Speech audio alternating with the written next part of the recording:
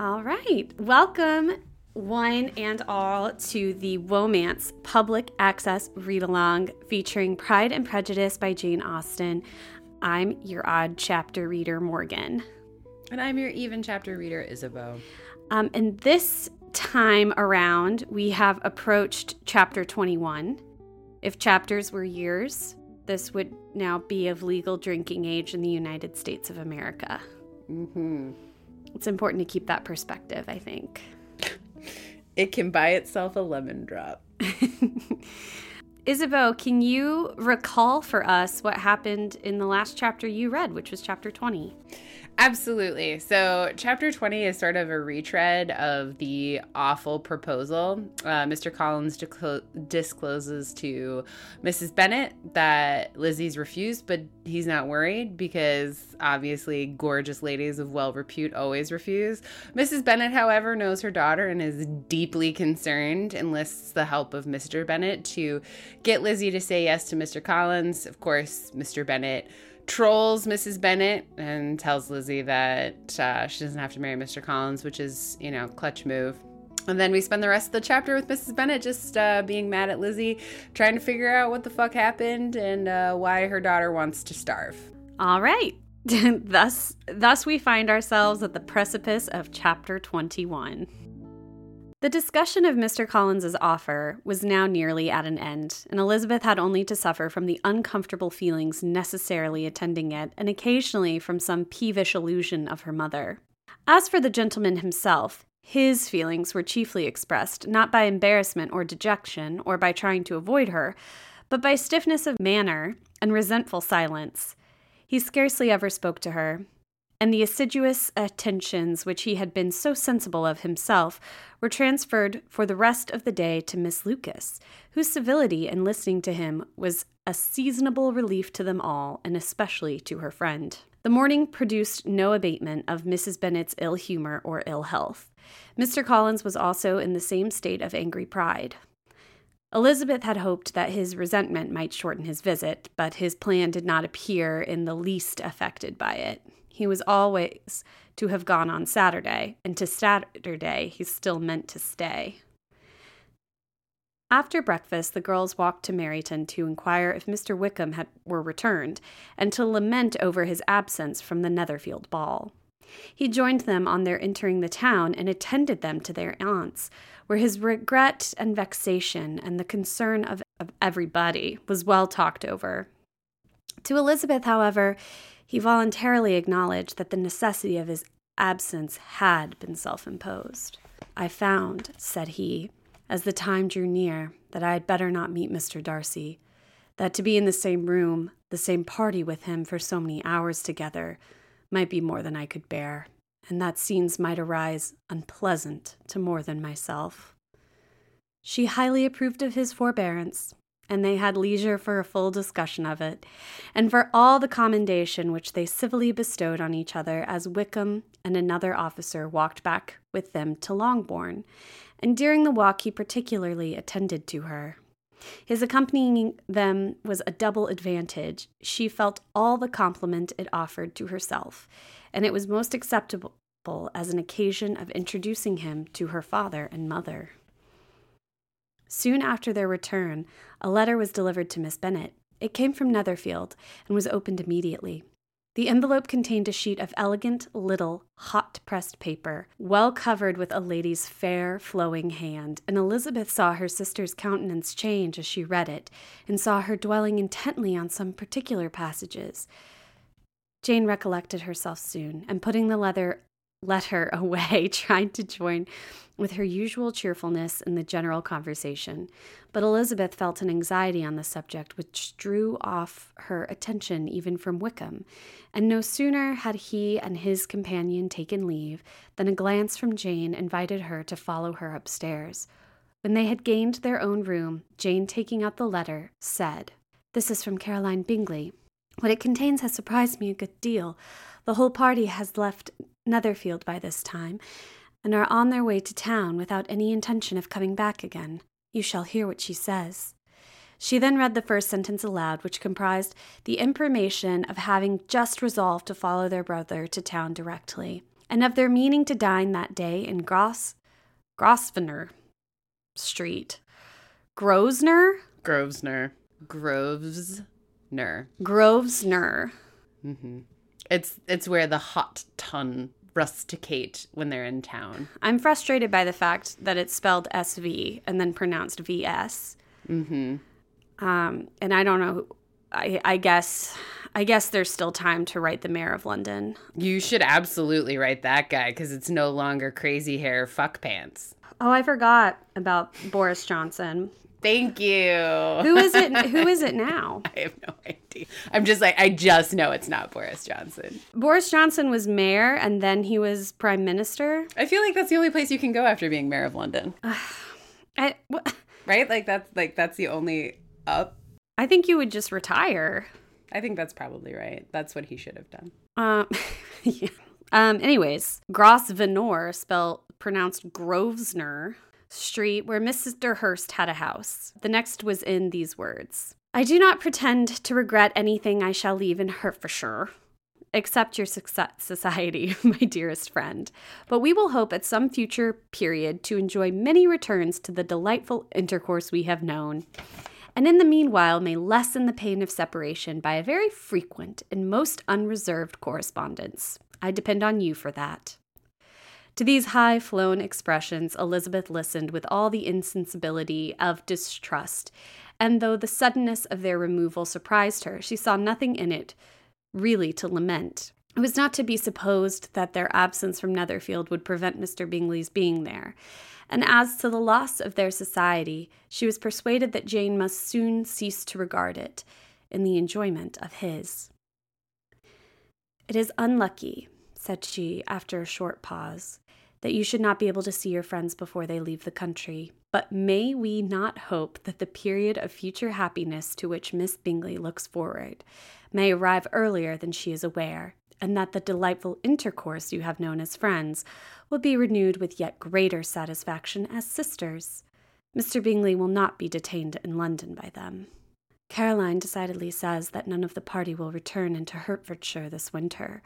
I will read it to you. When my brother left us yesterday, he imagined that the business which took him to London might be concluded in 3 or 4 days, but as we are certain it cannot be so, and at the same time convinced that when Charles gets to town he will be in no hurry to leave it again, we have determined on following him thither, that he may not be obliged to spend his vacant hours in a comfortless hotel.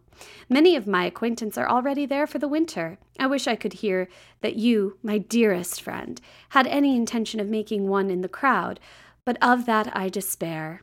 I sincerely hope your Christmas in Hertfordshire may abound in the gaieties which that season generally brings, and that your beaux, spelled with an X so it's plural, will be so numerous as to prevent your feeling the loss of the 3 of whom we shall deprive you. It is evident by this, added Jane, that he comes back no more this winter. It is only evident that Miss Bingley does not mean he should. Why will you think so? It must be his own doing. He is his own master. But you do not know all. I will read you the passage which particularly hurts me. I will have no reserve from you. Mr. Darcy is impatient to see his sister, and to confess the truth, we are scarcely less eager to meet her again. I really do not think Georgiana Darcy has her equal for beauty, elegance, and accomplishments, and the affection she inspires in Louisa and myself is heightened into something still more interesting from the hope we dare to entertain of her being hereafter our sister. I do not know whether I ever before mentioned to you my feelings on this subject, but I will not leave the country without confiding them, and I trust you will not esteem them unreasonable. My brother admires her greatly already. He will have frequent opportunity now of seeing her on the most intimate footing. Her relations all wish the connection as much as his own, and his sister's partiality is not misleading me, I think, when I call Charles most capable of engaging any woman's heart. With all these circumstances to favor an attachment and nothing to prevent it, am I wrong, my dearest Jane, in indulging the hope of an event which will secure the happiness of so many? "What think you of this sentence, my dear Lizzy?" said Jane as she finished it. "Is it not clear enough? Does it not expressly declare that Caroline neither expects nor wishes me to be her sister, that she is perfectly convinced of her brother's indifference, and that if she suspects the nature of my feelings for him, she means most kindly to put me on my guard? Can there be any other opinion on the subject?" "Yes, there can, for mine is totally different. Will you hear it?" "Most willingly." "You shall have it in a few words. Miss Bingley can go fuck herself." I came straight from watching a Netflix reality show that's romance-based to this, and it's the same thing. The exact same thing.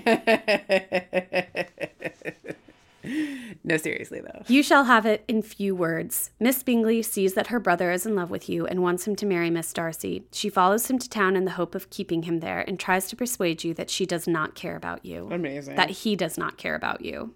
Jane shook her head. "Indeed, Jane, you ought to believe me. No one who has ever seen you together can doubt his affection. Miss Bingley, I am sure, cannot. She is not such a simpleton. Could she have seen half as much love in Mr. Darcy for herself, she would have ordered her wedding clothes. But the case is this. We are not rich enough or grand enough for them, and she is the more anxious to get Miss Darcy for her brother from the notion that when there has been one intermarriage, she may have less trouble in achieving a second, in which there is certainly some ingenuity, and I dare say it would succeed if Miss de Bourgh were out of the way.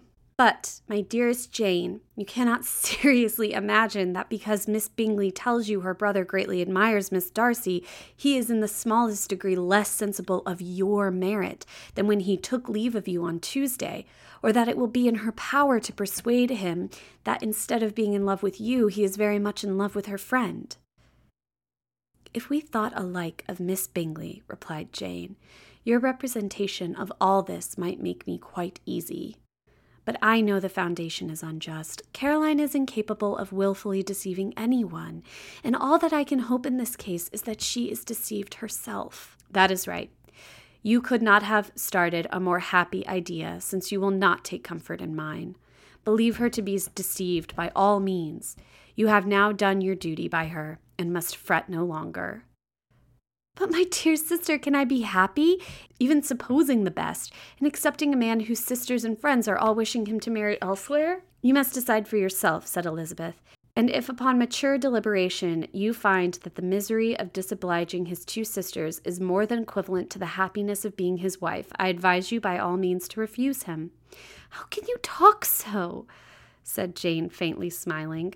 "You must know that, though I should be exceedingly grieved at their disapprobation, I could not hesitate." "I did not think you would, and that being the case, I cannot consider your situation with much compassion. But if he returns no more this winter, my choice will never be required. 1,000 things may arise in 6 months." The idea of his returning no more Elizabeth treated with the utmost contempt. It appeared to her merely the suggestion of Caroline's interested wishes, and she could not for a moment suppose that those wishes, however openly or artfully spoken, could influence a young man so totally independent of everyone. She represented to her sister as forcibly as possible what she felt on the subject, and had soon the pleasure of seeing its happy effect. Jane's temper was not desponding, and she was gradually led to hope, though the difference of affections sometimes overcame the hope, that Bingley would return to Netherfield and answer every wish of her heart. They agreed that Mrs. Bennet should only hear of the departure of the family without being alarmed on the score of the gentleman's conduct. But even this partial communication gave her a great deal of concern, and she bewailed it as exceedingly unlucky that the ladies should happen to go away just as they were getting so intimate together. After lamenting it, however, at some length, she had the consolation of thinking that Mr. Bingley would be soon down again and soon dining at Longbourn, and the conclusion of all was the comfortable declaration that, though he had been invited only to a family dinner, she would take care to have 2 full courses. Because Mrs. Bennet comes correct. She does. How can Lizzy be so right about Caroline and so wrong about Wickham? Because, and that line is so good, and you read it so beautifully. She highly approved of his forbearance, and they had the leisure for a full discussion of it, his forbearance, and for all the commendation which they civilly bestowed on each other. They're just like, he's like, look at this cool thing I did. And she's like, look at this cool thing that you did. It was so good of you. And he's like, it was good of me, wasn't it? And she's like, yes.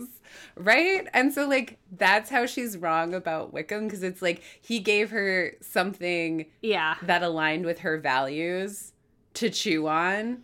And then they got to chew on it together all the way home. And then, like, Caroline has never done anything that has aligned with Elizabeth's values. In fact, just the opposite. And then she came for her sister. And I also love that Jane is just like, oh, you're wrong. And she's like, if anything is happening, it's that Miss Bingley's deceiving herself. And Lizzie's like, yeah, go with that. That's a solution that we can both live with. Sometimes I get the feeling that Jane is like secretly thirsty, like she's pressing the issue because she wants to be even further reassured. I think for such a people pleaser, it must be very hard to find self-assurance. Yeah. Anything else about this chapter? No, you read it really well. I liked it very much. Thank you. You listened really well. Oh man, I can't wait to try out my listening skills on the next chapter. It'll be so good. With that, loosen your prejudices. But never your prides. Mwah!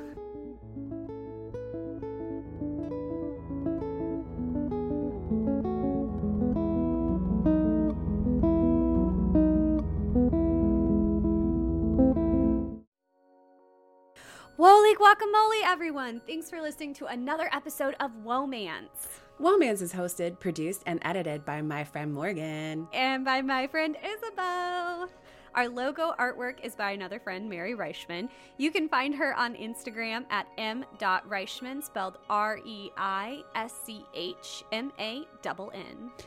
Original music by Nick Gravlin. And our webmistress is Jane Bonsack. They're the best. You're also the best. We so appreciate your support by listening. Please consider taking this to the next level by following, rating, and reviewing. We read every single review. Or even check us out on Patreon. If you'd like more woe in your life, you can connect with us on Instagram at Womance and on Twitter where we are at @mance_woe. Or you can find more episodes and content at womancepodcast.com. If you have an idea or just want to reach out, please email womancemail@gmail.com. We'd love to hear from you. Womance is a part of the Frolic Podcast Network. Find more podcasts to add to your romance collection at frolic.media/podcasts. Until next time.